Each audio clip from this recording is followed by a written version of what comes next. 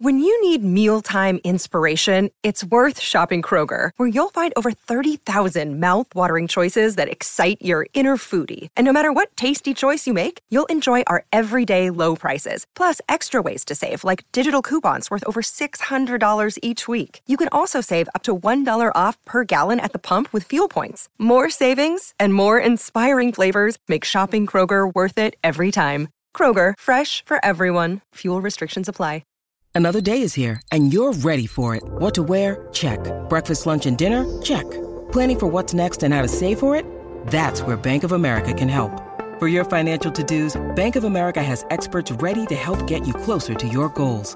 Get started at one of our local financial centers or 24/7 in our mobile banking app. Find a location near you at bankofamerica.com/talktous. What would you like the power to do? Mobile banking requires downloading the app and is only available for select devices. Message and data rates may apply. Bank of America N.A., member FDIC. You're listening to the Rock and Roll Heaven podcast with LD and Will the Thrill. Can you dig that, baby?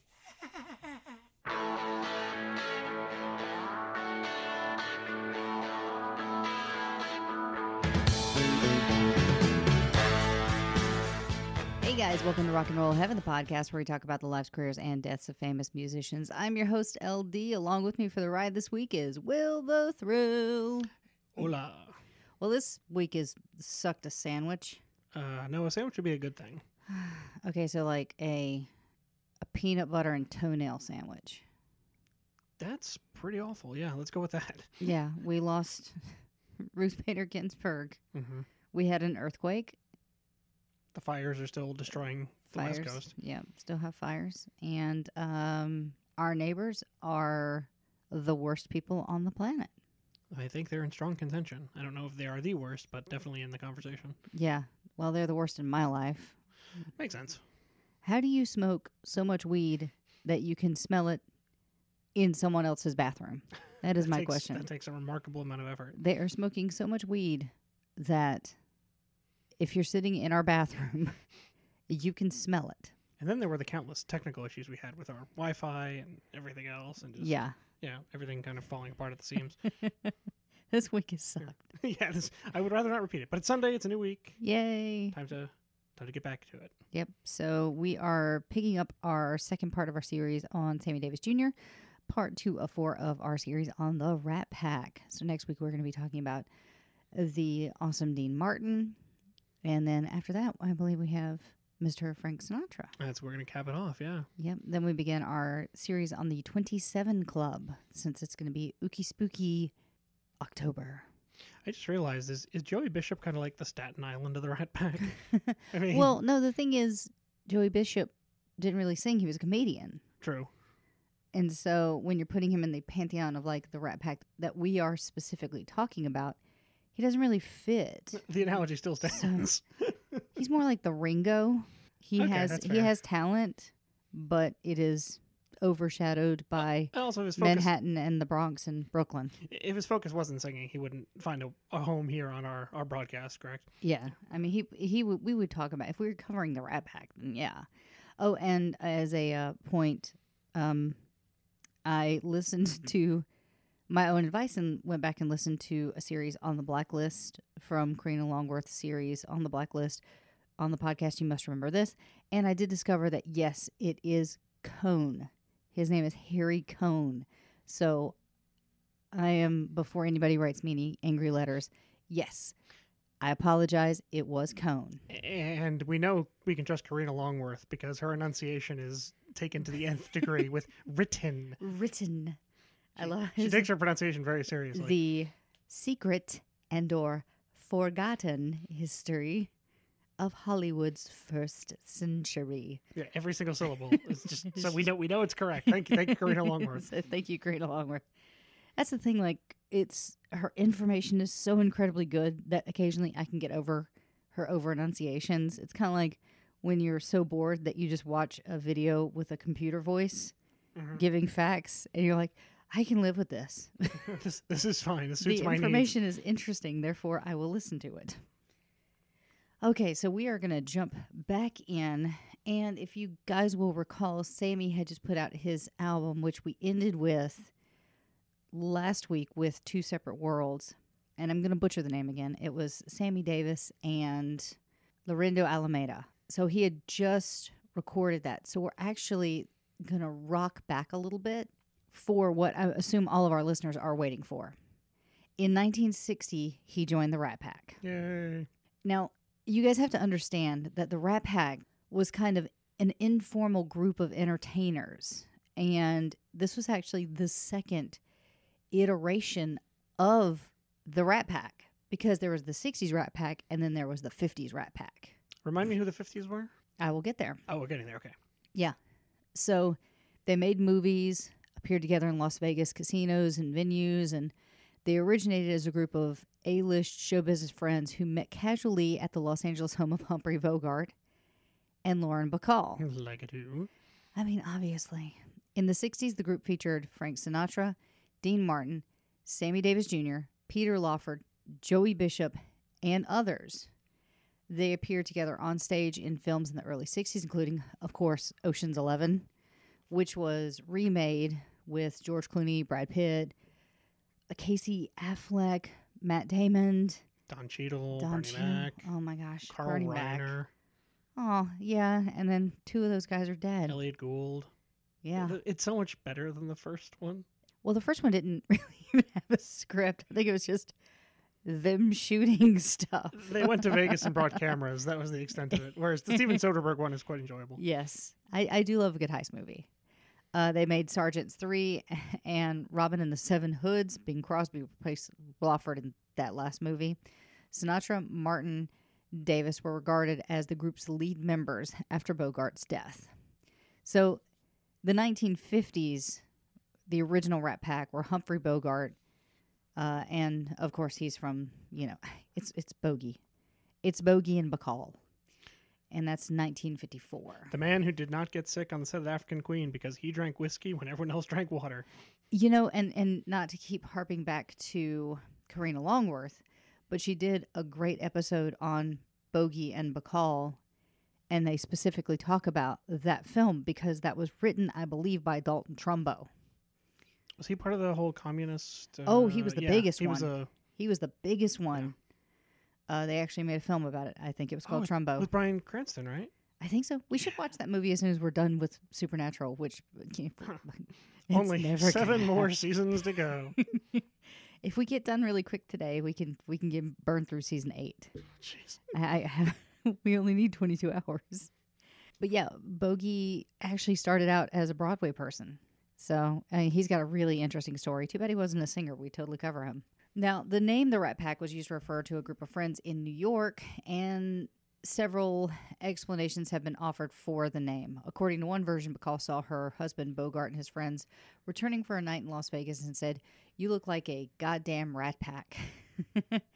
It also may be a shortened version of the Holmby Hills Rat Pack, a reference to the home of Bogey and Bacall, which served as a regular hangout for the group. Now, that iteration had Errol Flynn, Ava Gardner, a future episode, Nat King Cole, Robert Mitchum, Elizabeth Taylor, Janet Leigh, Tony Curtis, Mickey Rooney, Lena Horne, Jerry Lewis, and Cesar Romero. That had to be bonkers. I mean, oh my God, that's so much. I mean, Errol Flynn. Everything I hear about him, he was crazy. He was a naughty boy. Yeah, he was like the Charlie Sheen of the. Yeah. Yeah, we were doing an episode on, my short-lived paranormal idea that I had. We actually talked about Errol Flynn's home because he would drill holes to watch, ladies do stuff. That was the one on Sunset Boulevard, right? That famous I think house. So. Yeah. It's been that was so long ago. Which was basically just a den of iniquity, from what I understand. Yeah, don't actually step anywhere, and make sure to wash your hands. Yeah. So, according to Stephen Bogart, the original members of the Holmby Hills Rat Pack were Frank Sinatra, the Pack Master, Judy Garland, the first vice president, Sid Luft, the Cage Master, Bogart, Rat in charge of public relations, and Swifty Lazar, recording secretary and treasurer, and Nathan Benchley, historian, David Nevin, Katharine Hepburn, Spencer Tracy, George Cukor, it's all about the emphasis, Cary Grant, and Rex Harrison. And then the 60s version had Frank Sinatra, Dean Martin, Sammy Davis Jr., Peter Lawford, Joey Bishop, Marilyn Monroe, Angie Dickinson, Buddy Greco, and Shirley MacLaine. And they were often referred to as Rat Pack mascots. Comedian Don Rickles wrote that I never received an official membership card, but Frank made me feel like a part of the fun. And if you recognize the name Nathan Benchley, it is because he is the father of author Peter Benchley. Oh, nice. Who wrote, as we all know, Jaws. Mm. The book is good. The movie's Are you a sure? little... Oh, I've read the book. Yeah, I enjoyed it. Ugh. No offense to Steve-O, because he did the best he could. So Sammy Davis Jr. was the type of entertainer who would start a solo performance at 8 p.m. and not leave until 11:30. And he could take the stage and go from tap dancing to singing to playing the trumpet to impressions. A specialist was often needed in his spotlight tower because someone who had never done lights before for Sammy could not keep up. Sounds like Robin Williams, you know? Oh, yeah. I don't know if I have this in my notes or not, but what kind of started the whole kind of Rat Pack performance in Vegas thing actually kind of started from what I understand when they were shooting Ocean's 11. Because they would shoot Ocean's 11, and then when they were wrapped for the day, they'd actually go to the Sands and perform. And so one night, Sammy Davis Jr. was performing, and he was going over the allotted time for the performer. But, I mean, it's Sammy Davis Jr. So Frank Sinatra, in the middle of Sammy Davis Jr.'s performance, walked out on stage and started harassing him and, like, talking to the audience. And then finally he said something, and he was like, okay, Sammy, you are really tired. We got to get you to bed. And he pulled him off stage. Wow. So the next night, Frank Sinatra was on stage and Dean Martin came out and did the same thing to him. And he started like heckling him while on stage, like, oh God, Frank, that song is so long. Sing something shorter. I'm ready to go to bed. Like, and so it just became a thing where people felt like they were seeing some sort of like inside joke that they weren't sure that they should be seeing. And it really made them feel awesome because they were part of something new and cool and interesting that they felt a party to. That's pretty awesome. And that's kind of how the whole, grab-assing on stage started. And I just thought that was a really cool story. Yeah, and I love how they had a very strong sense of sort of camaraderie, as in they could do it to each other, but if someone did it to them, God help them. Yep. Yeah. Yep. So I'm only going to call him this because literally this is what Sammy Davis Jr. would refer to himself as. But he called himself the short black one-eyed Jew, and he did shows all over the world. But one of his favorite stops was at the Chi-Chi nightclub and restaurant in Palm Springs. We love Palm Springs. Yes, we do. Opened in 1938, this was the largest club west of the Mississippi for a short period of time in the 1950s. One night in the mid-1960s, with Sammy nearing the end of another sold-out show at the Chi-Chi, he finished a song and started a Jerry Lewis impression while dancing off the stage. In a holster on his right thigh was a 45 caliber pistol loaded with blanks. Oh, jeez. An actual 45 bullet is big enough that if it was shot into someone's shoulder, it wouldn't just go through, it would take the whole shoulder with it. And again, I don't know anything about guns, but I'm assuming no matter what size the bullet is, it probably hurts. A 45 packs a punch, that's for sure. Does it? How big is it? A 45? Yeah. It's probably about that big. Okay. It's bigger than obviously the 38 or the Yeah, 22. I don't know guns. Sammy was one of the fastest draws in Hollywood. The quick pull was a big part of his act. That's how he liked to end his shows. So Sammy planned on that as the ending of his Chi-Chi set with a quick draw and a firing of the gun. But by accident, the pistol was already cocked. And so when he went to pull it, the powder from the blank shot out of the holster onto his mohair tuxedo pants, and a 5-inch circle of skin on his back calf began to burn. Ouch. How? Like, you think about how bad a paper cut hurts. It's like a less harmful version of the Plaxico Burress incident in the nightclub. Well, don't put a gun in your Yeah. sweatpants. If you take away nothing from this episode. Just don't put guns in your pants, okay, kids? Some of the members of the audience screamed, and Sammy continued to dance. Discreetly, he whispered to a nearby friend, go get a doctor. Go get a doctor. But he didn't stop the routine. It's freaking Iron Man. He kept the dance and impersonation going all the way off the stage. How crazy is that? Well, the guy's lost his eye. He's been through a lot of stuff. I feel like getting shot with a blank in the leg is just like another Tuesday for Sammy. When we were cleaning up the house yesterday, I turned to Will and I just said, Sammy Davis Jr. is a pretty sexy guy for having been hit in the face with a Cadillac. Oh, he's a badass. I love Sammy Davis. Like I said in the last episode, like I feel like Sammy is probably the best vocalist, followed by Dean. And we'll talk about Frank at the end of this month. Look, we're not taking anything away from Frank. He is the chairman of the board. He is old Frank blue Sinatra. eyes. He's the man. Just I'm going to save my comments for rebuttal when I do the episode. he's got more in common with Johnny Cash than he does with Sammy Davis Jr. Oh, completely, yeah. Sorry, guys. Thank God that there were plenty of doctors in the audience because his audience was almost completely white. That was not atypical. After all, the Chi Chi Club they wouldn't serve Native American drinks in glasses. What the heck? Yeah. They would serve them in like coffee mugs and Why? because they were racist, honey. Okay, wow. Yeah. It also wasn't atypical when Sammy performed the Chi Chi that his uncle and his father, as a teenager in the early 40s, was one of the members of the first Rat Pack to perform in Palm Springs. He had to stay in a little room above the stage constructed specifically for Black Americans, and their money was no good in hotels.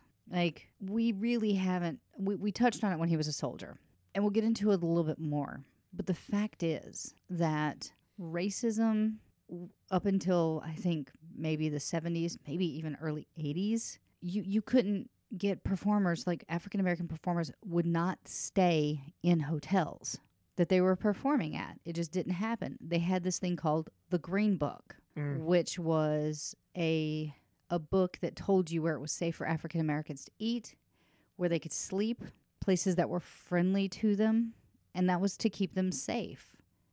And next year, we're doing a little bit of retooling on the actual format of Rock and Roll Heaven. You'll see that when we talk about it. We're going to be releasing a very special episode.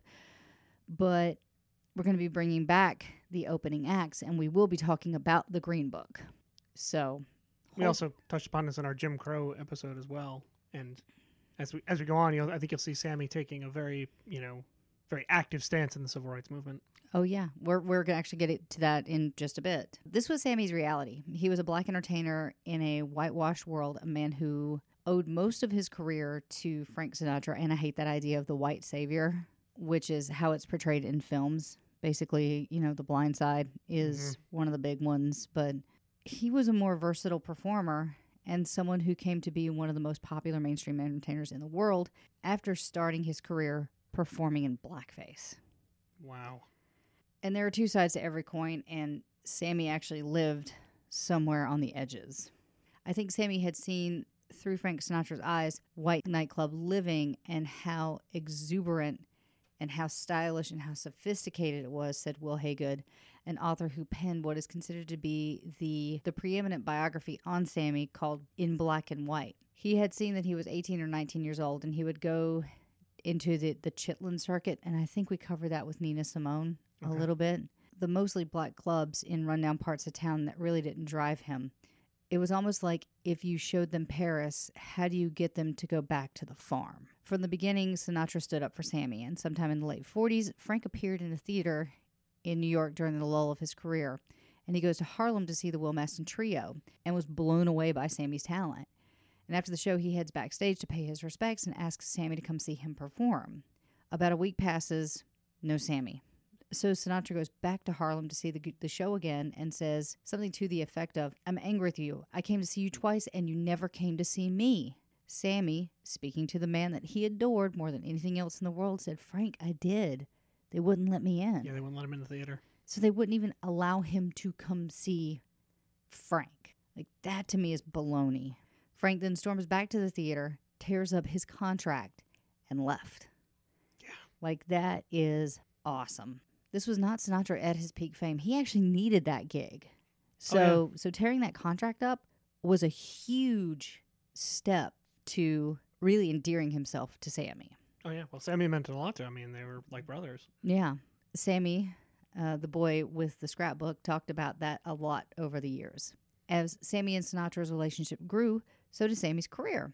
Sinatra selected the Will Maston Trio to open for him at the prestigious Capitol Theater in 1947, to which Sammy incredulously responded, "Why me?" When Sammy was denied entry into the Copacabana, Sinatra made sure he got in the next time. When he was not allowed to stay in the Las Vegas hotel where they were performing, Sinatra used his clout to enable Sammy to break the color line in Las Vegas. And remember from our last episode, the real owners of the Copacabana and the casinos. Yeah. Yeah. Yeah. Their word is their bond. That's all I'm going to say. For Sammy, being friends with Sinatra and the Rat Pack wasn't just a social benefit. It was an entry point into Hollywood, the whitewash world of stardom that eluded so many talented African-American entertainers. To enter that world, though, meant leaving part of his past behind. He did find much to admire in the white world because that's where he wanted to go. He wanted to be at the very top. I think Sammy was very smart, smarter than a lot of people gave him credit for, Haygood said. He knew who the top agents were, he knew who the top stars were, and there wasn't a black equivalent to some of the white movers and shakers that Sammy leaned into, and he realized that. With the Rat Pack, Sammy's roles continued to grow, and he appeared in more movies, more television shows, recording his own album, and with Maston and his father aging, the bill on the marquee turned from the Will Maston Trio to simply Sammy. Nice. He was a bona fide black star in a country who had little room for tolerance at the time. If he had been in this era, he probably would have received, I don't know how many Academy Awards, Emmys, and Tonys, said Beverly Johnson, a Palm Springs resident, and the first African-American model on the cover of Vogue. He would have done it all if he was a talent of today. He was an unbelievable talent. And you think about somebody like on par with him would be like Chance the Rapper. Isn't he almost an EGOT? Yeah. Or like Common? Common is also one. You have something like Lin-Manuel Miranda. But you think about somebody that would be like Sammy Davis, because you have Childish Gambino, who's Donald Glover. He's pretty close, actually. Yeah, he's really close.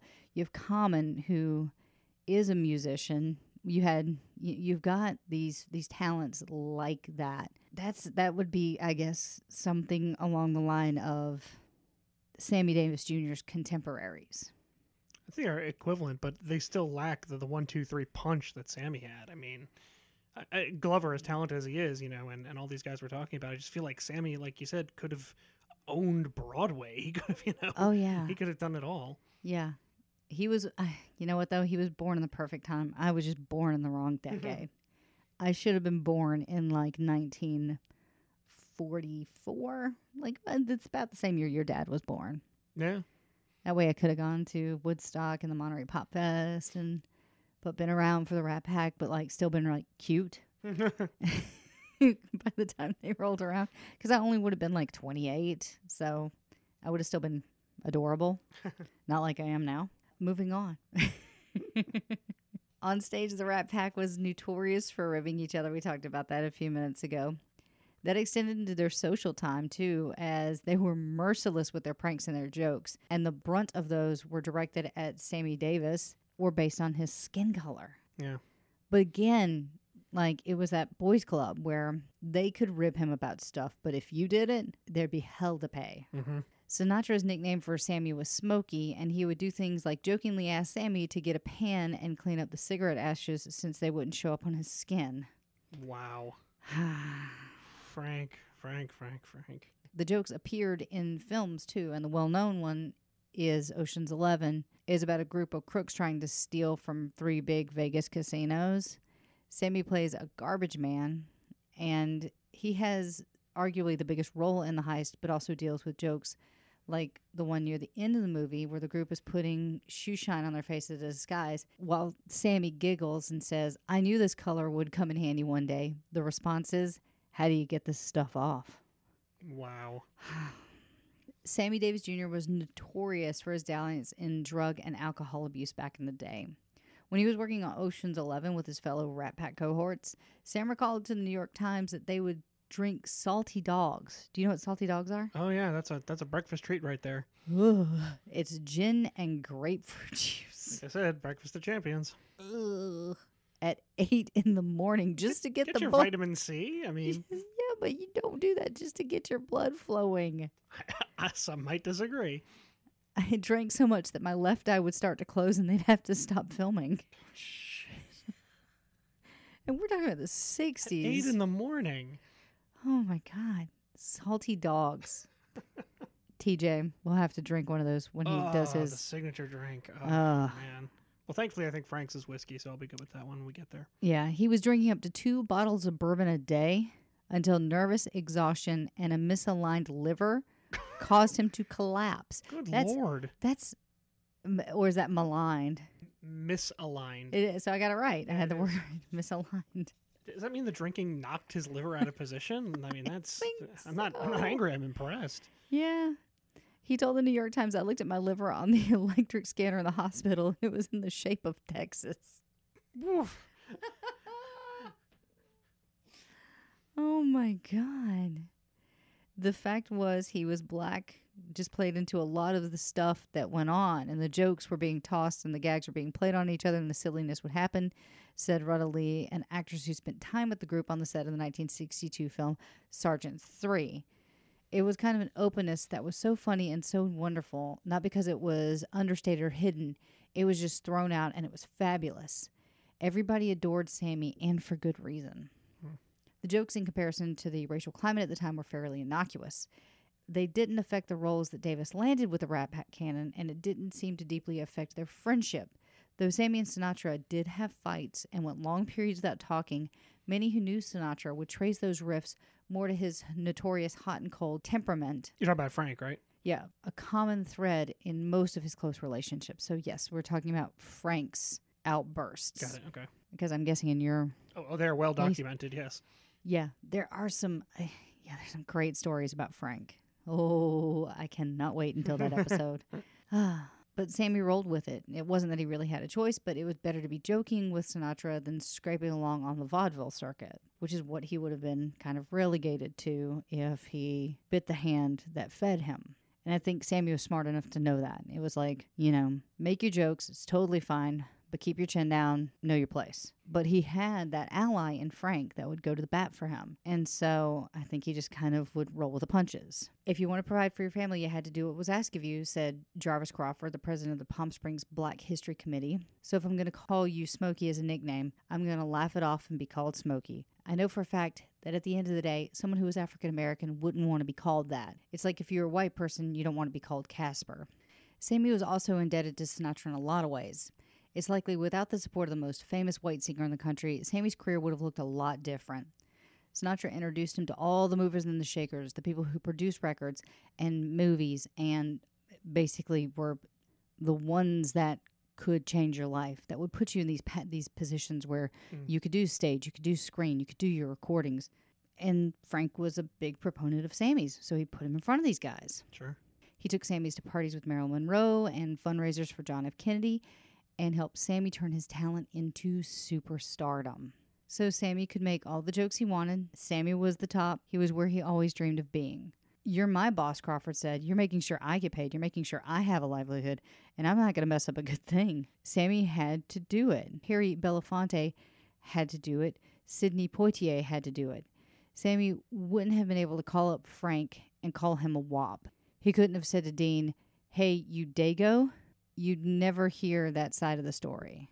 Sounds like it wasn't exactly a fair game. Yeah, no, people could rib Sammy about his race, but you couldn't make fun of, like, Sammy wouldn't be able to make fun of Dino being Italian.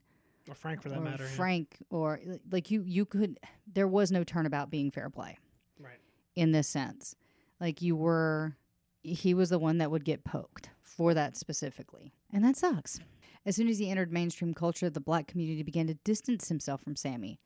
They actually couldn't see his live shows, and on TV and the movies, they saw him just palling it up with white actors and poking fun of his race, and he was actually called Uncle Tom. Oh, jeez. And much worse, which I will not say on this podcast. Sure, yeah. It didn't help that he did his little kissing thing with Archie Bunker, one of the most racist characters in modern television history, or hugged Richard Nixon on stage at a rally.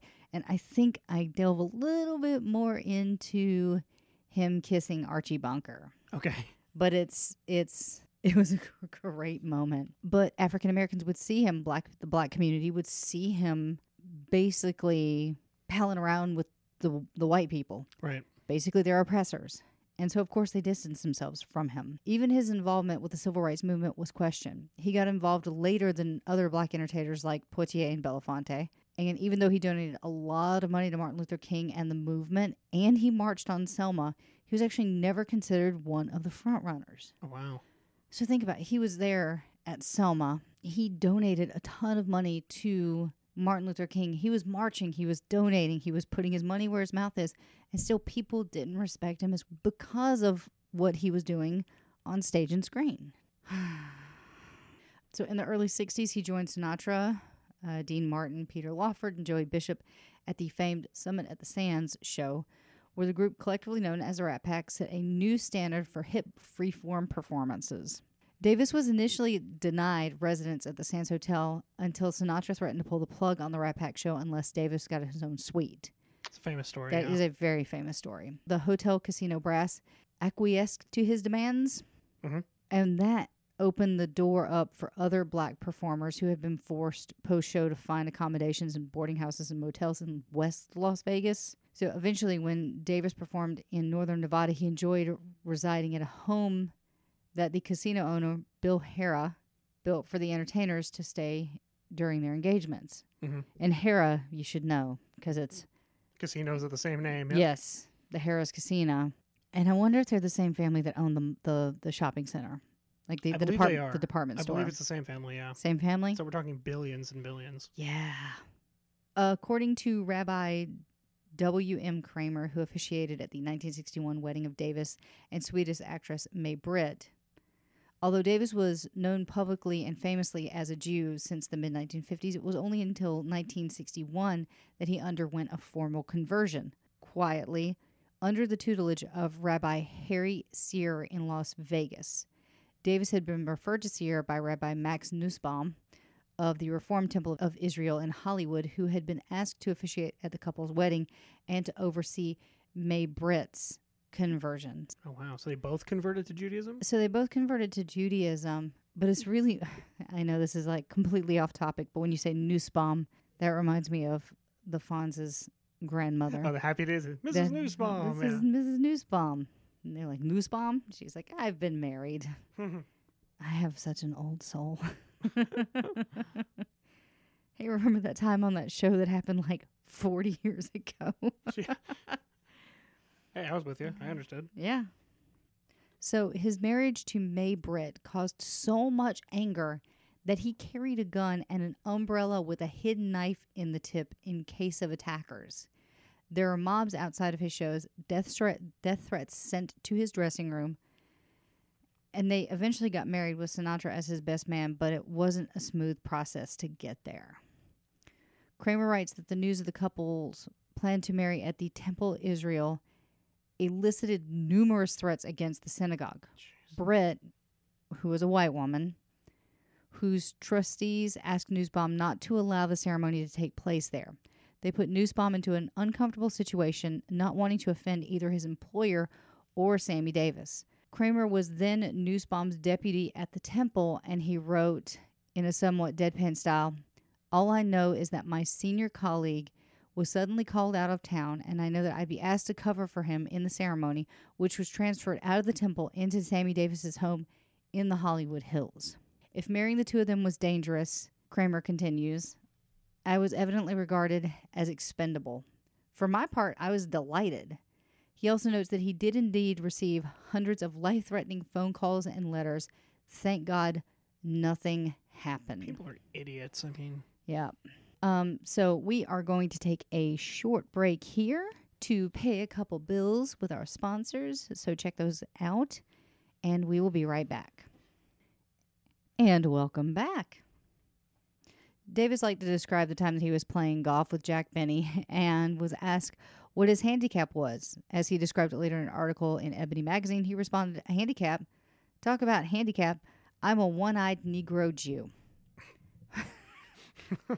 And of course, I would never say that word unless it was a full quote. So, in the terms of career, Sammy Davis Jr. reached about as high as an entertainer could go in the 60s. He had his own variety show. He performed on Broadway and in several films, some with his best pal, Dean Martin, Peter Lawford, Frank Sinatra, among others, who together were the Rat Pack. In the 1960s, he had his own TV variety show, which we touch on a little bit later. He was performing on Broadway and in films. He had a best-selling record and was a headliner in Vegas, and he was participating in the civil rights movement.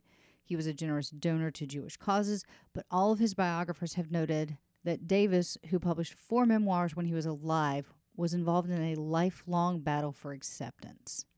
Of course he was. As the writer Lev Grossman noted in Time in 2003 when reviewing a new biography of the entertainer, Davis was a howling void of insecurity that drowned out all other emotion.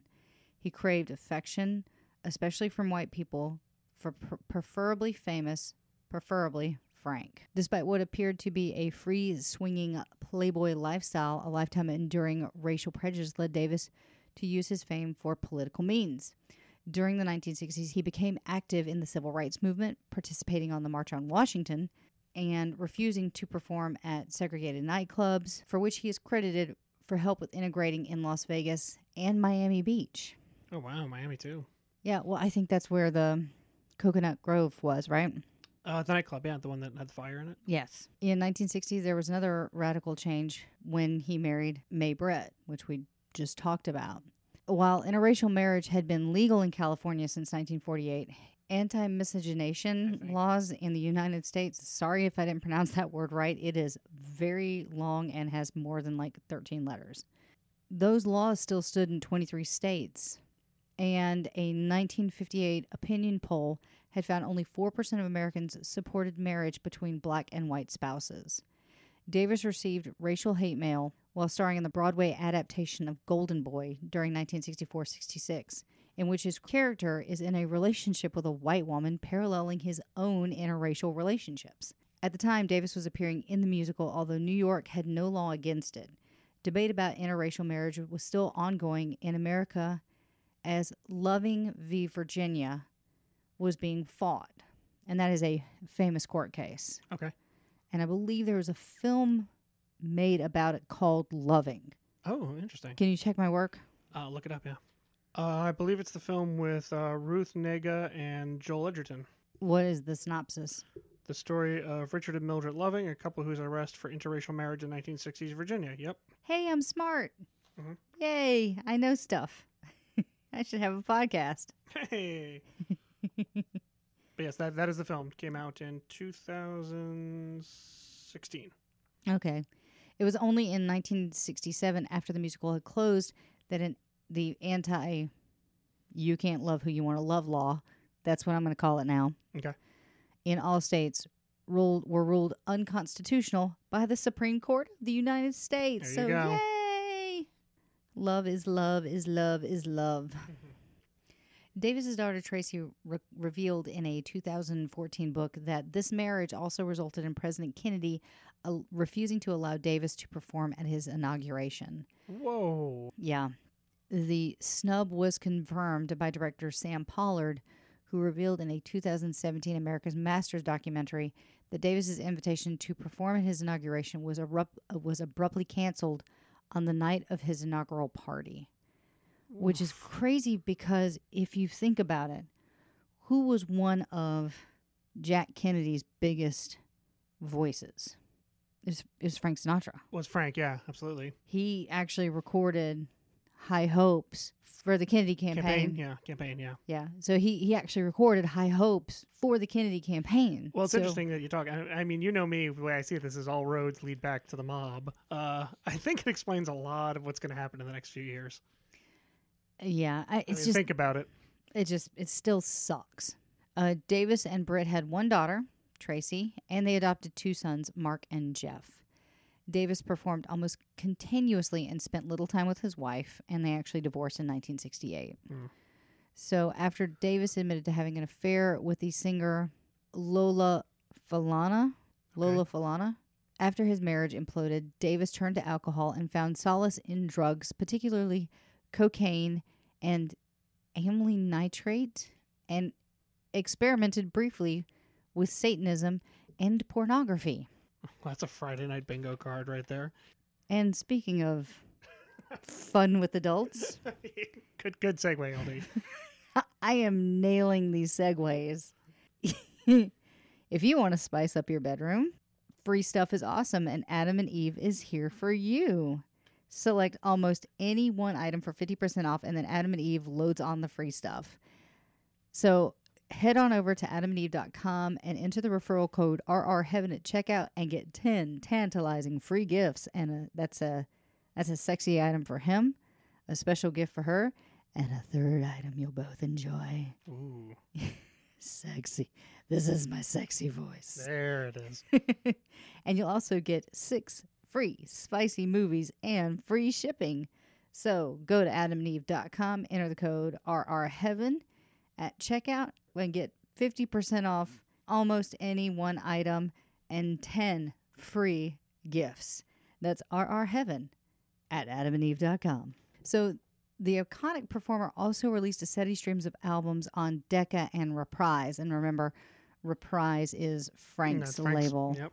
Davis is actually the first artist to be signed on that latter label, which was launched by Frank Sinatra. Davis was nominated for Record of the Year for the song What Kind of Fool Am I?, which reached the top 20 of the Billboard pop charts. And Davis's live stage work continued to earn him honors, as seen with his Tony-nominated performance in 1964's Golden Boy. In 1966, he had his own short-lived variety show, the Sammy Davis Jr. Show. I feel like that was like a rite of passage in the 60s. Like, everybody had to have their own variety show. Right. Like Sonny and Cher and the Smothers Brothers and Carol Burnett. Carol Burnett show, yeah. Oh my gosh, who else? Was it Mary Tyler Moore, or was that... Did Mary Tyler Moore have her own? I thought she did. But yeah, I just feel like at some point every performer had their own variety show. And then years later, he actually played host again to a syndicated talk show called Sammy and Company from 1975 to 1977. In 1968, Davis started dating Alta Weiss Gore, a dancer in Golden Boy, and they were married on May 11th, 1970 by somebody who is a familiar name to you. And that would be? The Reverend Jesse Jackson. Oh, yeah. This would be his final marriage. He had another hit single in 1968 with I Gotta Be Me.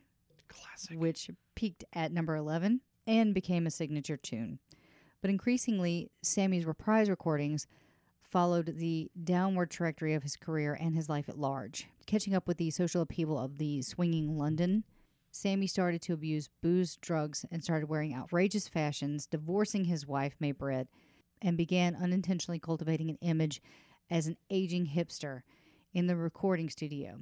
He had attempted a more R&B material style with little success and started lifting from the Blood, Sweat, and Tears songbook. So, heading back to 1968, we are going to listen to one of my favorite songs by Sammy Davis Jr., which is I Gotta Be Me. Oh, nice.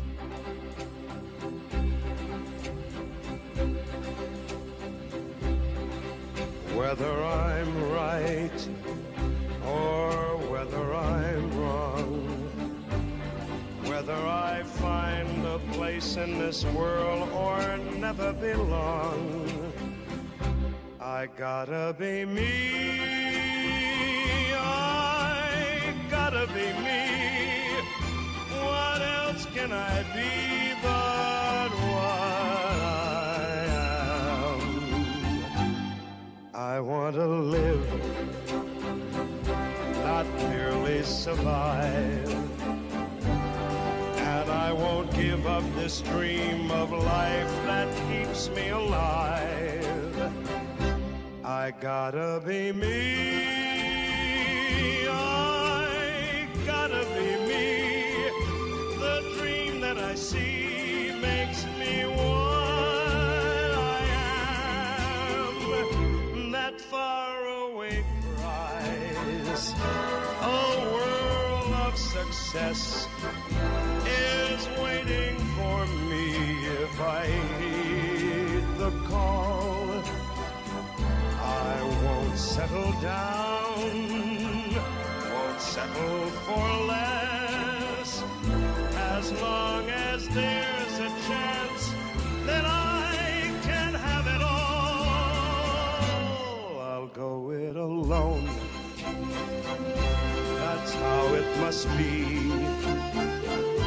I can't be right for somebody else if I'm not right for me. I gotta be free. I've gotta be free. Daring to try to do it or die. I've gotta be me. I'll go it alone. That's how it must be. I can't be right for somebody else if I'm not right for me. I gotta be free. I just gotta be free. Daring to try to do it or die. I gotta be me.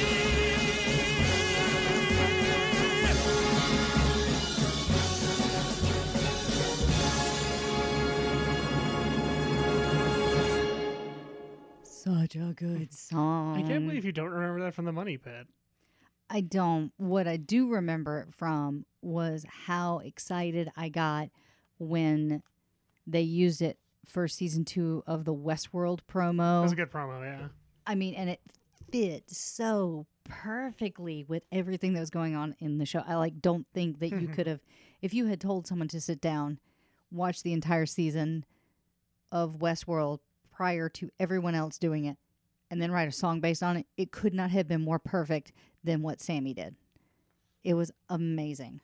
So we're going to flash forward to the 1970s, and he was actually bitterly criticized in 72 during the Republican National Convention in Miami because he hugged Richard Nixon. To many black Americans, the photo of the incident was equivalent testimony to what they saw as Davis's misplaced values.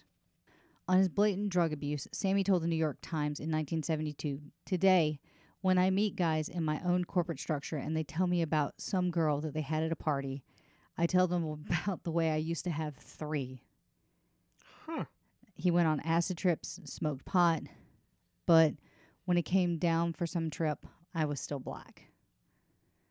Oof. I hate that people have to live that way. I hate it. He continued, "It was a period that I had to go through to appreciate what I have now. There's nothing left to do. I've done it all. Even invented a few things. And now I have what every cat really wants. The homely thing of sitting down and having coffee with your old lady." You do that. You have coffee with your sure old do. lady. Yes, I do. Through the 1970s and 80s, the multi-talented Davis continued his prolific output. In 72, he actually toured with the USO in Vietnam.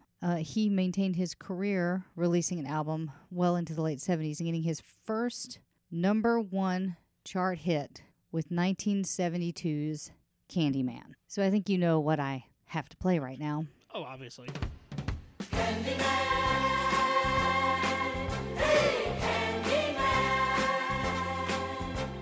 All right, everybody, gather around. The Candyman is here. Now, what kind of candy you want? Sweet chocolate, chocolate malted candy, gumdrops, anything you want. You've come to the right man because I'm the Candyman. Who can take a sunrise?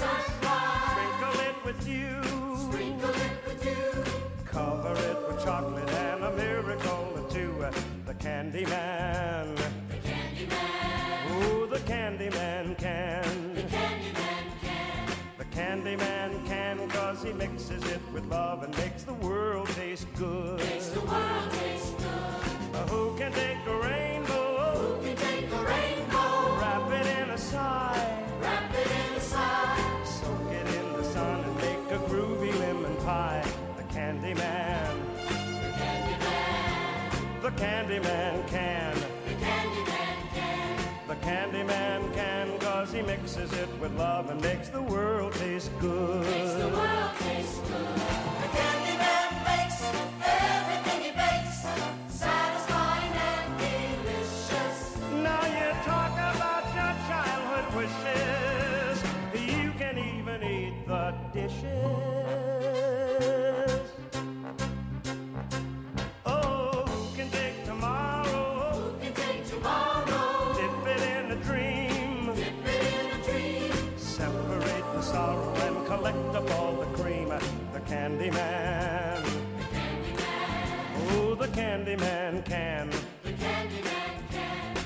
candy man can, 'cause he mixes it with love and makes the world taste good. Candy man makes everything he makes satisfying and delicious. Talk about your childhood wishes. You can even eat the dishes. Yeah, yeah, yeah. Who can make tomorrow? Dip it in a dream.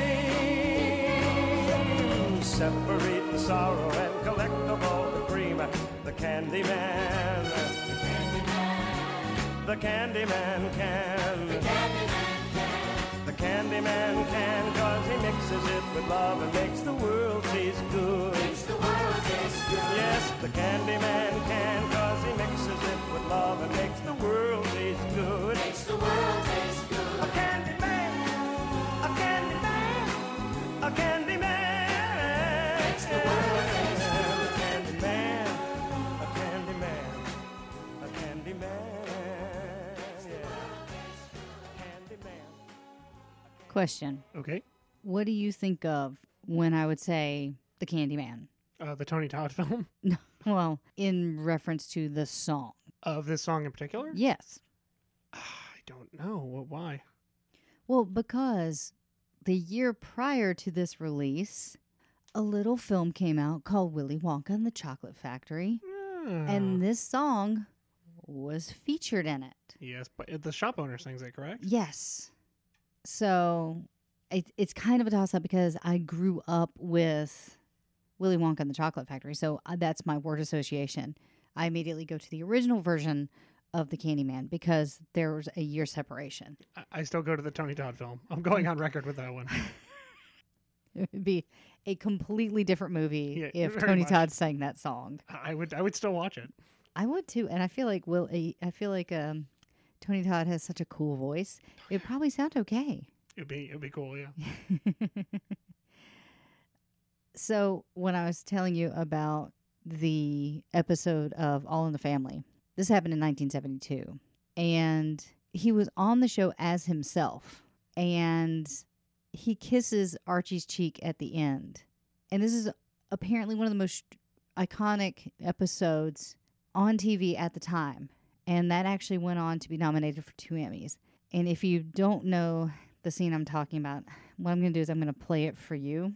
Okay. And then I'll kind of do a play-by-play. Because as you guys know, Archie Bunker was one of the most racist, bigoted characters on TV. And I don't think that you could make a show with him as a central character now. Because in that show, he was the protagonist when in literally any other context, he would be the antagonist. Yeah, he would get he shot would down be the, so quickly. He would be the evil. He would be the villain in his own story. You see that? You can't learn him nothing. There's Munson with the briefcase now there, Sammy. I'll let him right in. Oh, hi, Arch. Munson, we're waiting for you. Where were you? I'm sorry I took so long, Arch, but I bumped into Bonnie Hefner with his camera, so naturally I had to go back and get mine. Mr. Davis, this is an unexpected pleasure. My pleasure. Thank you very much. Can I get a picture, No, Mr. no, no. Davis? Come on, Munson. No pictures. Oh, no, this one is for me. Mr. Munson, when you stand over there, I want one picture taken with Archie Bunker, my friend, and me. You and me? Yes. Now, on 3, okay? 1, 2, 3.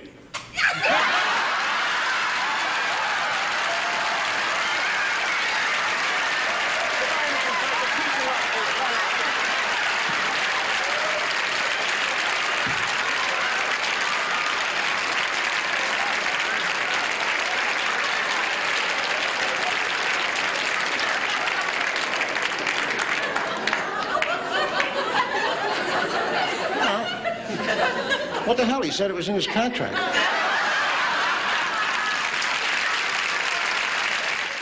That is such a great scene. I love the smile on his face. It's so great. That's actually on my Amazon wish list, is to get the entire series of All in the Family as a gift because it's like $300. Oh my, really? But yeah, and Why is it streaming somewhere? they should. They might. I don't know. HBO's got a lot of stuff now. HBO Max is a treasure trove of things you forgot existed. We are not sponsored by HBO Max, but if they want to give us yeah. some of that sweet, sweet HBO Max money, we are fine with that. I don't mind selling out. I like your 80s movies. Yeah, so we went through that episode. It's just so funny that you're right. The smile on his face is just so wicked. It's great. In the summer of 72, he went on to enjoy his greatest commercial success on vinyl when The Candyman was released. That sat at number 1 on the Billboard charts. And Sammy's first LP for MGM Records now had risen to number 11. So he's kind of playing 3 different sides because he's got MGM, he's got Decca, and he's got Reprise. Right, 3 different labels, yeah. So he's kind of bouncing between labels. And so now he's on MGM, and then that rose to number 11. Producer Mike Curb somehow managed to crack the nut of making Sammy's classic repertoire of ballads and show tunes work commercially rather than indulging in Sammy's semi-successful diversion into R&B and soul. MGM and Sammy quickly got to work on the follow-up album, Portrait of Sammy Davis Jr., which would include Sammy's final signature tune, Mr. Bojangles. Oh, wow. And remember I said in the first episode where he actually got to meet the real Mr. Bojangles? It's in the vaudeville circuit, right? Yeah. This is where it comes back into play. To be Sammy's primary collaborator, MGM, Mike Curb had chosen arranger Don Costa. Costa had worked with Frank Sinatra since '61, with the two of them working very closely into the late 1960s until Costa actually suffered a heart attack while conducting for Sinatra in Japan. After Costa's recovery he began working with Curb at MGM, producing for the Osmonds and Petula Clark. I love Petula Clark. Downtown is a great song, among others, and later continued to work on an occasional project with Sinatra at Reprise. Costa would help produce most of Sammy's output at MGM. Costa had already arranged a couple of tunes for Sammy in '71, but on this occasion he would employ his versatile talents and arrange the entire album across a range of styles. The only exception is the song In My Own Lifetime, a leftover from Sammy's Motown recordings. The classic Sammy Showstopper, say that 3 times fast, No, thank you. was from the 1970 Broadway musical The Rothschilds, which was produced by Hillard Elkins, who did Golden Boy. He was the producer for Golden Boy. Oh, okay. So there is a There's little the bit of, link up, yeah. It's the only song that isn't composed by Leslie Bricusse and Anthony Newley on side 1 of Portrait of Sammy Davis Jr. Continuing Sammy's career-long love affair with all things musical theater, the remaining 4 songs on side 1, The People Tree, Tomorrow, I Do Not Love You, and It's a Musical World, were all taken from an upcoming West End musical, The Bad Old Good Old Days, which opened in London in December of 1972. Leslie once described this production as it was a modest little saga about a man, life, death, God, and the devil, with the history of the world thrown in. That just sounds like a big ask. I mean, yeah.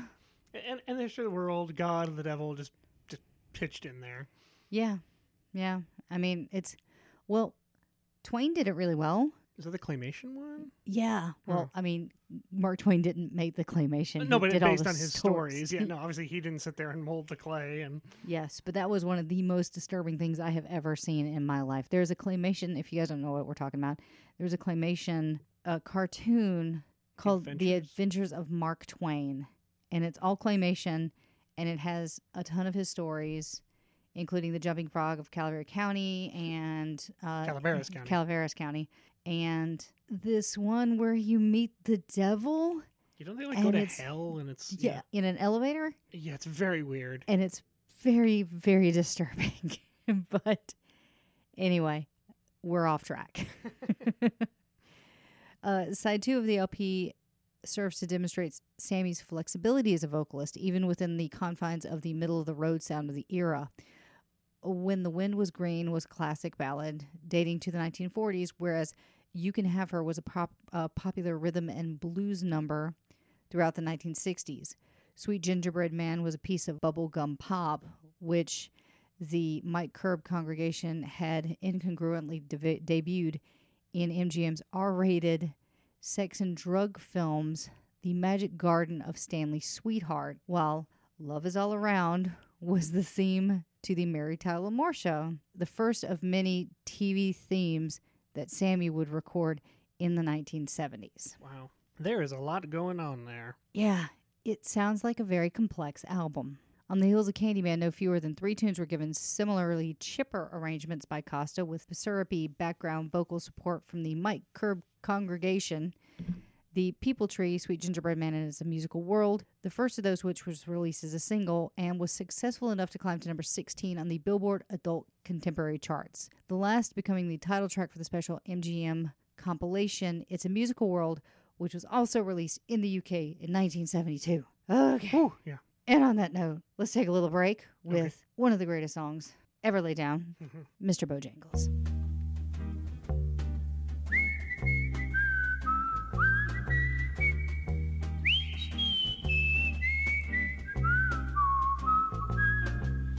I knew a man, Bojangles, and he danced for you.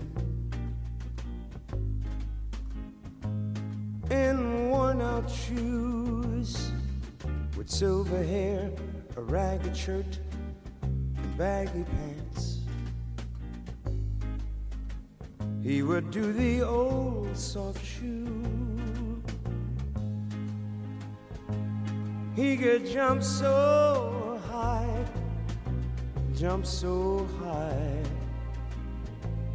and then he'd lightly touch down. I met him in a cell in New Orleans. I was. Well, I was down and out. He looked to me to be the very eyes of age. As he spoke right out, talked of life. Lord, he talked of life. Laughed, slapped his leg a step. He said his name was Bojangles. Then he danced a lick. Right across the cell, he grabbed his pants, took a better stance, jumped up high. That's when he clicked his heels.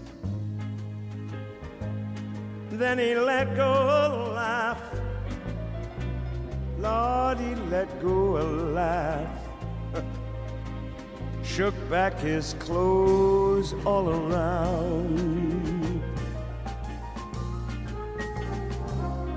That was Mr. Bojangles. Mr. Bojangles. Mr. Bojangles. Lord, he could dance. He told me of the times he worked for minstrel shows, traveling throughout the South. He spoke with tears of 15 years, how his dog and he, they just traveled about. But his dog up and died. Dog up and died. And after 20 years he still grieved.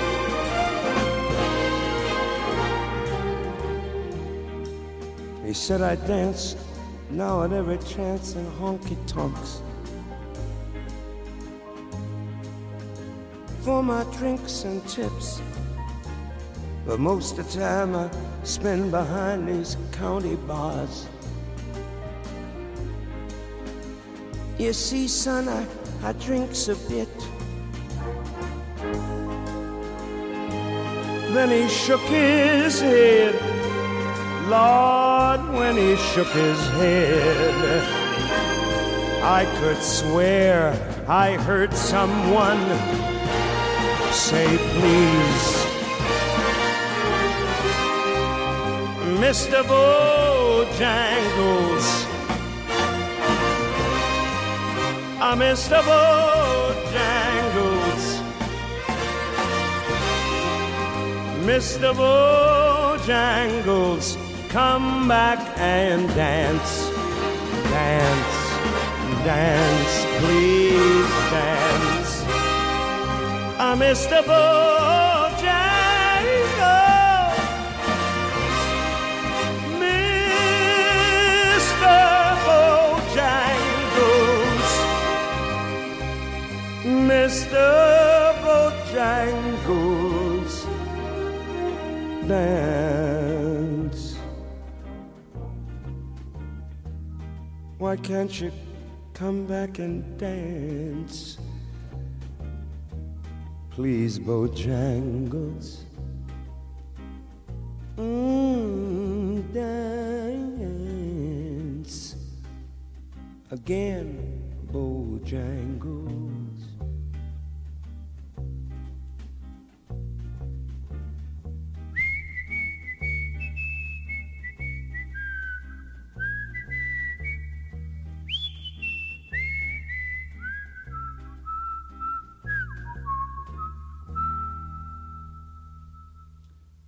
Yeah, you're right. It's a very sad song. It's depressing. It is. Also, I feel like anybody who can whistle is just showing off. Especially whistling that well. I mean, Yeah. reel it in, Sammy. Leave some for the rest of us. God, come on, man. This is why I have no talent. It's because Sammy Davis took it all. Way before I even had, like, he's doing this before I was born. You didn't even get to go to the buffet yet. No. In 1973, he actually got to kind of live out one of my dreams. And that is? To stay in the White House in the Lincoln bedroom. Now, why is it, LD, that you want to stay in the Lincoln bedroom? Well, person who I don't know who asked that question internally, because this is a podcast and I can't hear you, apparently it's haunted. And for those who know me, I love haunted stories. And I would love to do a paranormal investigation in that room. In the Lincoln bedroom? Yes. Has someone done it? Like one of the Ghost Adventures? Or I don't think so. But I would like to be the first. I mean, not right now, of course, but like one day. Yes, one day. He had a smash hit in Sammy, which was a television retrospective of the first half century in show business. But his second try at a network show, which was the NBC Follies, was canceled midway through the 1973-74 season. So his show in 66, I'm not sure how long that lasted, but this one was canceled pretty early on. So in the second biography published about him called Why Me, there was a story of a man coming to his to Sammy's table at a nightclub to greet him after he had become an international celebrity. That man was the very person who had refused him admission to the same club the year before.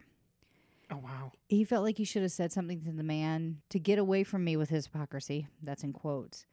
But he was silent. So I went home and I threw up, he said. I had to stifle my own feelings and it made me sick. And that night I vowed I would never let that happen again. Okay, if you guys haven't seen it, there is a movie by Edgar Wright called World's End. And in that, there is a character named Peter. And Peter was brutally beaten by a bully several times while growing up. And so when they go back to the town, that same bully comes over and asks if they're using a chair. And he looks at Peter and he asks him for the chair. And he's like, go ahead and take it. And he takes it. And the thing that makes him the most angry was that he didn't acknowledge Peter's pain. He looked right through him. And I think that that's the same thing that Sammy feels. It's like that he didn't get a chance to acknowledge his pain and his anger to this person who saw him as nothing. Yeah, and who was basically coming as a fair weather fan of, oh, now you're famous, you know. Exactly. Yeah. In 1978, Sammy's life began to turn around significantly, and this is due in part from an intervention from Frank, who was concerned about his substance abuse. And we haven't really talked about that because no matter how much I dug and dug, it really doesn't say anything except for a passing mention of it. Yeah, I think all we know is he did go in and out of sort of lapses, if you will, with drugs and alcohol. Yeah, I also feel like that's the 60s and 70s. Right, Like, everybody did that. If you reach a certain level of fame, it was kind of almost expected of you at that point. Yeah, absolutely. And it's weird that we live in a society where we're like, oh, so Dee Snider has never smoked and never drank. And we're surprised by this. And we're surprised by that. It's the thing where we expect bad behavior from celebrities. Yeah, we have an image in our heads, and when they don't meet that, it's either complete surprise or disgust. But see, again, that's where the stigma comes in. You see a picture of Dee Snider, the first thing you imagine is he drinks, he smokes, he does all these things. And then when he came out in that, court case? Oh, yeah, against Tipper Gore. Against Tipper Gore, and the man spoke intelligently, we were all surprised. It's like, why? Why can't we be? Yeah. Yeah. Why can't artists like that be as intelligent as Dee Snider is? Yeah. I mean, we get really excited when we find out that Dolph Lundgren speaks 4 languages, but like... Well, he was He-Man and Ivan Drago. So he actually became involved in a new project which sobriety was required. The music Stop the World, I Want to Get Off. The production began rehearsals in April, toured from May and July, and opened on Broadway in August 1976. And the cast album will become Davis's second-to-last LP release. This one's for my brother. Okay. In June 19th, 1981, Cannonball Run was released. Nice. Starring Sammy Davis Jr. and Burt Reynolds. I feel like Burt Reynolds deserves his own episode. Oh, he's got ties to the Rat Pack. Well, not only that, but he also did Best Little Whorehouse in Texas with Dolly, and he did pass. So I feel like we could do an episode on him. I am going to mention him in my Frank episode, so there's something coming with him. Okay. Excellent. By 1982, Davis was back on top of his game, had become a respected headliner again, touring the world to his former acclaim. But this time was regarded as an artist who had long since come and gone. His final full-length LP, Closest of Friends, a country and western album which was recorded in Nashville, was probably a labor of love for someone with a great affinity for all things western. He had acted in several western films and on TV. In his heyday, he was said to be one of the 2 fastest draws in Hollywood. I think James Garner was the first. Or Wayne, maybe? I don't know. I don't know. Yeah. I know James Garner was mentioned in my research. Probably. That would make sense. Yeah. So there you go. The final album did, however, provide an easy, licensable material for 1 million cut-price CD producers to use in their phony Davis Greatest Hits or Rat Pack collections. And then those are in bunny ears, which means basically they would just pull a song or two off to do slap a Greatest Hits label on an album to make an easy buck. Yeah, it was from him. Low-hanging fruit. Yes. This was a final indignity to a recording career that until recently had almost been criminally under-reissued. By the late 1980s, manager Sid Marsh took Sammy to a specialist who discovered that his singing and smoking had caused nodes on his vocal cords. And for those who don't know, actually Julie Andrews had nodes on her vocal cords, and she went through the surgery, and they were afraid that her voice was going to be lost forever. So when we were watching Princess Diaries 2 the other day, thank you for sitting through that because I needed that in my life, Julie Andrews, it was a huge deal when Julie sang again. And so you can imagine the fear of finding those vocal nodes. I think sadly she will never sing the way she did ever again. I don't think she will either, but she's still, it was still beautiful. In late 1987, Sammy was chosen for a Kennedy Center Honors, annual awards given since 1978 to those in the performing arts for their lifelong contributions to American culture. The weekend-long ceremony culminates in the early evening at the White House reception hosted by the President of the United States and the First Lady, followed by a star-studded gala celebrating the honorees in the Kennedy Center Opera House. In 1987, Sammy joined singer Perry Como. Love Como. Actress Betty Davis, violinist Nathan Milstein, and choreographer Owen Nicholas as honorees. Lucille Ball presented a tribute to Sammy, followed by a performance by tap dancers the Nicholas Brothers, Chuck Green, Jimmy Slide, and Sandman Sims. Ray Charles sang The Birth of the Blues. Sammy considered it the greatest honor of his career. I can imagine. We were talking about Che Rivera performing at the Kennedy Center Honors last time. And by the way, yeah, Cheetah still alive, still literally kicking. That's amazing. And I think she was born in 1933. She's pushing 100. Yeah, she's getting there. But I was looking at pictures of her, and dang, she still looks incredible. I hope against all hopes that I still look like her when I'm her age. Throughout this period, as well as performing individual engagements, Sammy enjoyed still performing with his friends, and he regularly teamed up with Sinatra, Dean, Count Basie, Sarah Vaughan, and Buddy Rich. Ooh, that's a lineup right there. Yeah, it is. His more frequent collaborators were Bill Cosby, with whom he partnered with in 1983, 85, and 88 for performances billed as Sammy and Cos, Two Friends. Now, for those of you tuning into this, there was a time when Bill Cosby was a family man and a respected comedian, and it was in the last few years that the allegations that you now know about came out. So this is a time when I think Bill Cosby was... He was still loved. He was beloved, yeah. He was America's father. He was America's TV dad, yep. Yeah. I mean, and The Cosby Show was a juggernaut. Oh, yeah. And his stand-up comedy was amazing. He was pitching things like Jello pudding, the pudding pops. Yeah, but was it Picture Pages? Oh my God. Picture Was that Bill Pages. Cosby? Yes, it was. I wanted that pen so bad. But suffice to say, it was nearly not the scandalous individual you know today. Yes. And I mean, we felt it again, not on such a global scale, but with Jerry Harris from Cheer being plugged for, having children on his computer. I'm just going to say it the nicest way I can. I still don't think that stabs America in the heart. It doesn't hit like Bill Cosby does, Yeah. but it's kind of in the same vein.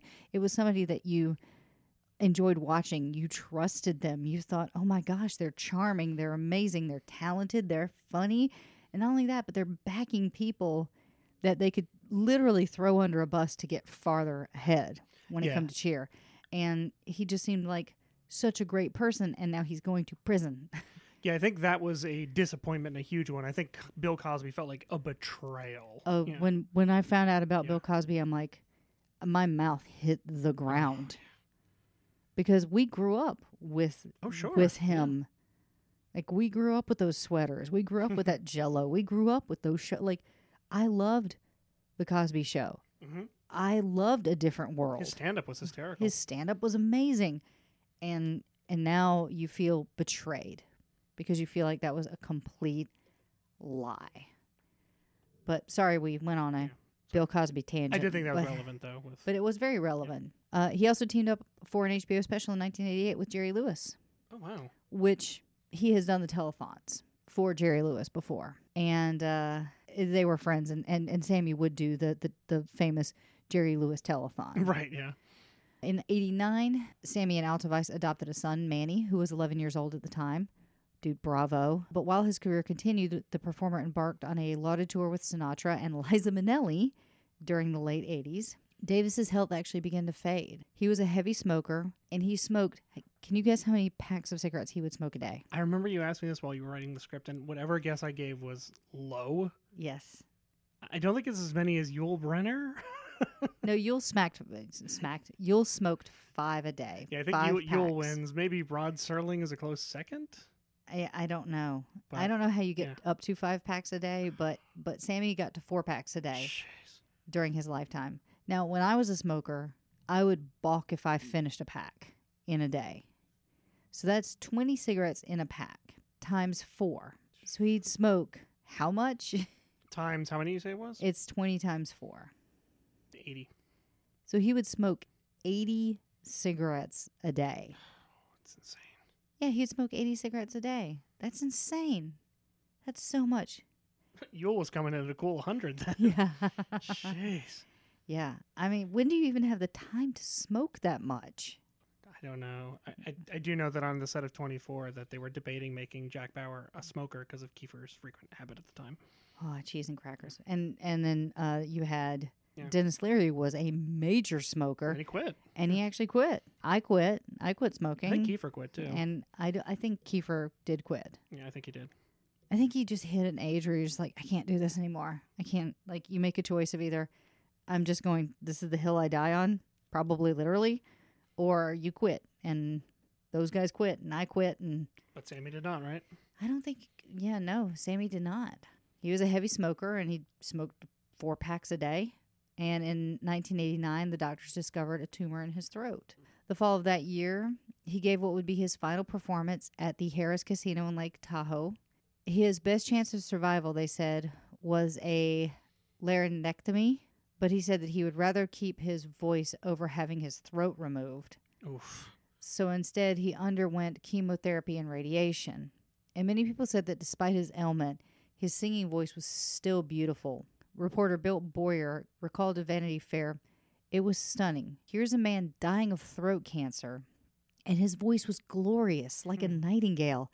It was almost unreal." So Sammy lay near death from the ravages of throat cancer in his Hollywood Hills home, according to his personal friends. "We're gonna lose him," said entertainer Jerry Lewis, who visited the 64-year-old Davis 3 weeks ago and has been in daily contact with Davis's family. So at this point, he still has his kids and he has his wife, and they're kind of bouncing information to everybody. "It's a matter of days or perhaps hours," Lewis said. Since his release from Cedars-Sinai Medical Center in Los Angeles 6 weeks ago, Davis's condition has worsened steadily, confining him to his bed, said another friend who asked not to be identified. The pencil-thin song and dance man, whose career has spanned vaudeville, Broadway, movies, TV, has now wasted away to 60 or 70 pounds and sleeps most of the time. His wife, Alto Weiss, remains close to his bedside. "It's very, very sad," said Susan Reynolds, the entertainment publisher. "Sammy is a terribly sick man. We don't know what more can be done." Earlier this week, Davis's daughter Tracy brought her 3-year-old daughter to see her terminally ill grandfather, which brought a smile to his face. Such other friends as Sinatra and actor Roger Moore have also visited their stricken friend. Actress Shirley MacLaine, who is also a member of the Rat Pack, and a longtime friend, was the only female member of that Rat Pack. Isn't that awesome? Shirley MacLaine? Yeah, she was the only female member. The visit by Jerry Lewis came 3 weeks ago after he completed a concert tour. "For the last 7 months, I've telephoned and talked to all the people around Sammy getting reports," Lewis said, "but he delayed my visit. He didn't want me to see him in this condition." And I think there comes a point when someone's so sick that basically, my mom wouldn't let me see my grandmother toward the end of her life because she said, "Don't you want to remember her for how she was?" And I think that's true. Like, there comes a point where when you're younger, I believe, that you should keep the memory of how they were. But once you get older, I feel like you have the capacity to be able to accept what's happened to them and enjoy those last few moments. Yeah, it's a different perspective, I think. Yeah. As I get older and wiser, on the verge of my birthday. Alto Weiss said, "Sammy told her, 'When I think I'm going, I'll call Jerry and Frank and tell them to come.' So when I got the call from Alto Weiss 3 weeks ago, I felt like the roof had fallen in." Lewis said that he wept after seeing Davis, who worked on the comedian's National Multiple Sclerosis Telethon last year. So yeah, he did the telethon. Mm-hmm. You see, Sammy did the telethon last September knowing what his prognosis was. He knew that he had cancer, but he was on the air for 24 hours with the New York section of the show. But he didn't tell me about his condition because he didn't want to upset me. "I'm afraid we're about to lose a wonderful man and a great entertainer. Sammy is a treasure," Lewis said. Another entertainment source said that Davis was being fed intravenously and has been able to recognize visitors. He recently received a white robe by California designer Bill Witten with the embroidered signature of over more than 100 entertainers, and that gift brought him a smile, the source said. Davis, an actor, singer, dancer, musician, mimic, comedian, star of Broadway, Hollywood, TV, and Las Vegas, would pass away. A pencil-thin powerhouse of a talent who had overcome racial discrimination and a physical disability to become an entertainment legend died Wednesday after an 8-month battle with throat cancer. He was 64. Davis died in his sleep at 5:59 a.m. on May 16, 1990, at his Hollywood home, where he'd been confined to the bed as his condition worsened after his release from Cedars-Sinai. Death came just 5 days after his 20th anniversary to his third wife. They were wed May 11, 1970. Friends say Davis, always a wiry waif of a man, had spent most of his time sleeping during his final days. Despite being 64 at the time of his death, he was survived by his mother, Elvira Sanchez, and his grandmother. Jeez. Elvira's mother, Luisa, died in 1995 at 112. That's amazing. 112. She was 112. Sammy Davis Jr. was often billed as the greatest living entertainer in the world. Shortly after his death, the hotels on the Las Vegas Strip turned off their exterior lights for 10 minutes in tribute. There's currently an outdoor theater in Las Vegas named in his honor, the Sammy Davis Jr. Festival Plaza. And he actually died the same day that Jim Henson died. See, I didn't know that. I think that would kind of be our contemporary equivalent would be the day that Farrah Fawcett and Michael Jackson died. Yeah, like two people of that level. Wow. Yeah. And the day that Tolkien died, Kennedy died? That was Lewis, actually. Lewis. C.S. Lewis died the same day as the Kennedy assassination. Yeah. Crazy. So here's just a couple of notes. But when he died, he was in debt. To pay for his funeral, most of his memorabilia was sold off. That's sad. Yeah. Following his death, he was interred at the Forest Lawn Memorial Park in Glendale, California, in the Garden of Honor next to his father. And for those who don't know, there's actually two forest lawns. And there's a forest lawn in Glendale and then a forest lawn in Burbank. Yes. And I think they're both accessible by the same road, though, right? Yeah, I think one goes through because there's the freeway right there. Yeah. So I believe you can get there from that road. There's one road, like one's on the left, one's on the right. Mm-hmm. And I usually go to the one in Burbank because, being the weirdo I am, I love cemeteries because they're quiet and people have respect in there. So if I ever need to think, I just wander around. But Carrie Fisher and Debbie Reynolds are actually buried in the one in Burbank, where Michael Jackson's actually buried in the one in Glendale. I think the more celebrities are actually buried in the Glendale one. And then there's the Hollywood Forever. That's a different one, right? Yeah. Hollywood Forever is... it's by Paramount Studios, I believe? Yeah. And I think that's where Marilyn Monroe was originally buried, but then they reinterred her somewhere else. We'll get to that one day. Fun fact, he was given a gift, a black sapphire ring, by Elvis Presley, who told him, "This is the biggest, blackest star I've seen, so I'm giving it to the biggest, blackest star I know." From Elvis? From Elvis. He was awarded a star on the Hollywood Walk of Fame for recording, and you can find that star at 6254 Hollywood Boulevard. And that was given to him in honor on February 8th, 1960. If you look at his IMDb, he's got 108 credits for soundtracks, 74 for acting. That's amazing. He was inducted into the National Rhythm and Blues Hall of Fame. He was inducted into the International Civil Rights Walk of Fame. He is a NAACP Image Award winner. And he was actually awarded a nominee for Worst Supporting Actor at the Razzies for Cannonball 2. But that happened. But he didn't win. On the opposite side, he actually won an Emmy for an outstanding variety, music, or comedy show for Sammy Davis Jr.'s 60th anniversary celebration. He was nominated for a Tony in 1965. And I wanted to end the episode on a quote by him. "Alcohol gives you infinite patience for stupidity." I'm kidding. That is not what I wanted to end on, even though he did say that. That is a quote from Sammy? That is a quote That's from beautiful. Sammy.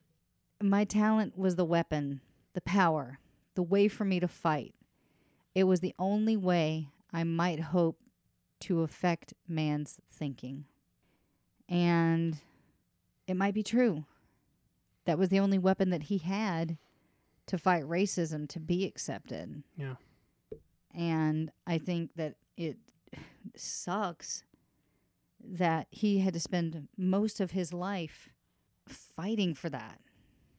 I just go back to the one thing he said when he had to get married in, was it 48 hours?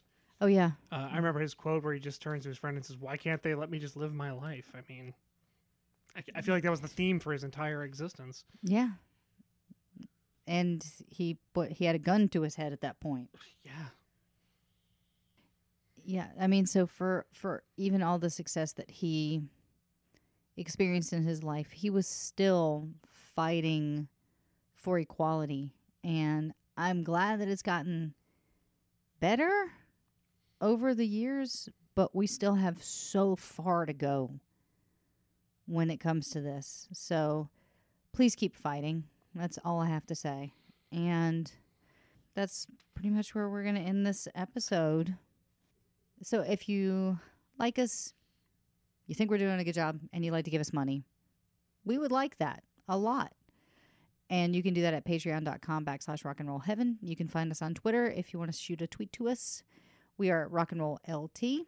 Instagram is Rock and Roll Heaven LT. Facebook, Rock and Roll Heaven Pod. Come by and say hi to us over there. It's a lot of fun. Still not saying our website. And you can email us at rockandrollheavenlt@gmail.com. Actually, email me a letter and ask me questions or tell me things. I like that. And to end this episode, I'm going to finish on a song that we didn't even really mention throughout the entire episode, but this is what I was given as an introduction to Sammy Davis Jr., so it's more of a personal choice to end on this rather than a thematic choice. Okay. Because my brother-in-law, Bob, would play the Rat Pack albums if they had to babysit me. And that's how I got my musical intro to the Rat Pack. So in honor of my brother-in-law, Bob, I'm going to finish with Lady is a Tramp. Guys, thank you so much. We will see you next week. Keep on rocking in the free world. Goodbye, Will. Goodbye.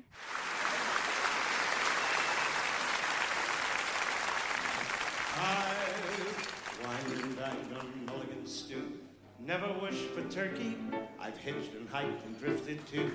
From Maine to Albuquerque. When I go home to Harlem, I try to act real cool. But when I go uptown, I make damn sure that I never take Peter O'Toole. Social circles spin too fast for me. Dankeschön. Thank you very much. Merci beaucoup. That's it. I know one other German word beside Dankeschön, thank you. I know raus mit him.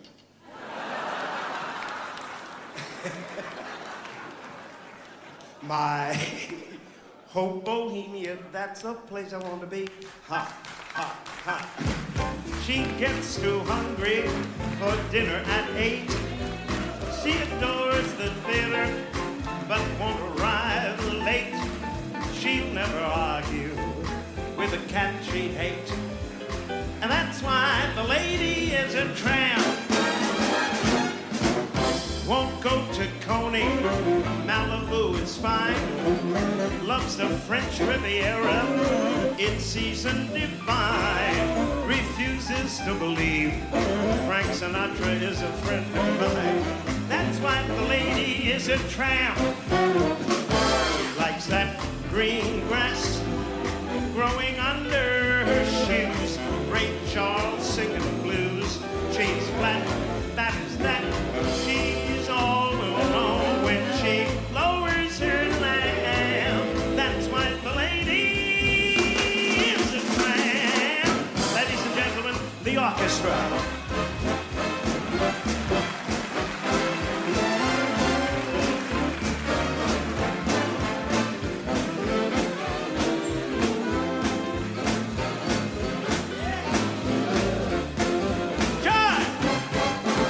She likes that free, fresh wind in her hair. Her life's without care. She is broke, but it's so hates California. It's smoky and damp. That's why the lady is a tramp. Why the lady, yeah. Why the lady, yeah. Why the lady.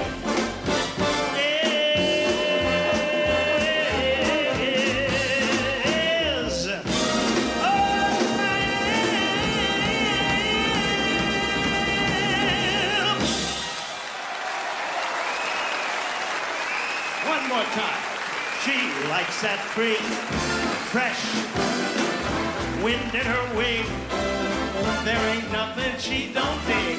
She's a swinger, a humdinger, hates San Francisco. It's cold and it's damp.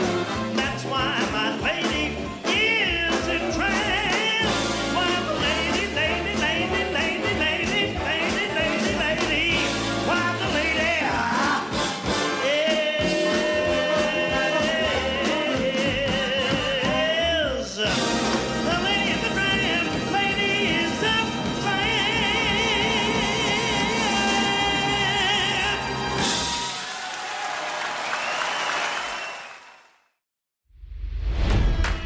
It's NFL draft season, and that means it's time to start thinking about fantasy football. FantasyPoints.com features industry-leading experts and prognosticators using proprietary hand-charted data to help you score more fantasy points. FantasyPoints.com is the place to go for whatever kind of fantasy football you play. Whether you play fantasy football, daily fantasy sports, or do a little bit of everything, Fantasy Points has the meticulously researched content to guide you to victory. And why wait for the fall? Fantasy Points also covers the new spring football league, the UFL. Join the guru, John Hansen, Scott Barrett, Joe Dolan, and other massive names in the fantasy football universe with an exclusive offer. Use code Pantheon for 15% off any Fantasy Points package, including the all-in package, with access to every article, tool, and data nugget that Fantasy Points has to offer.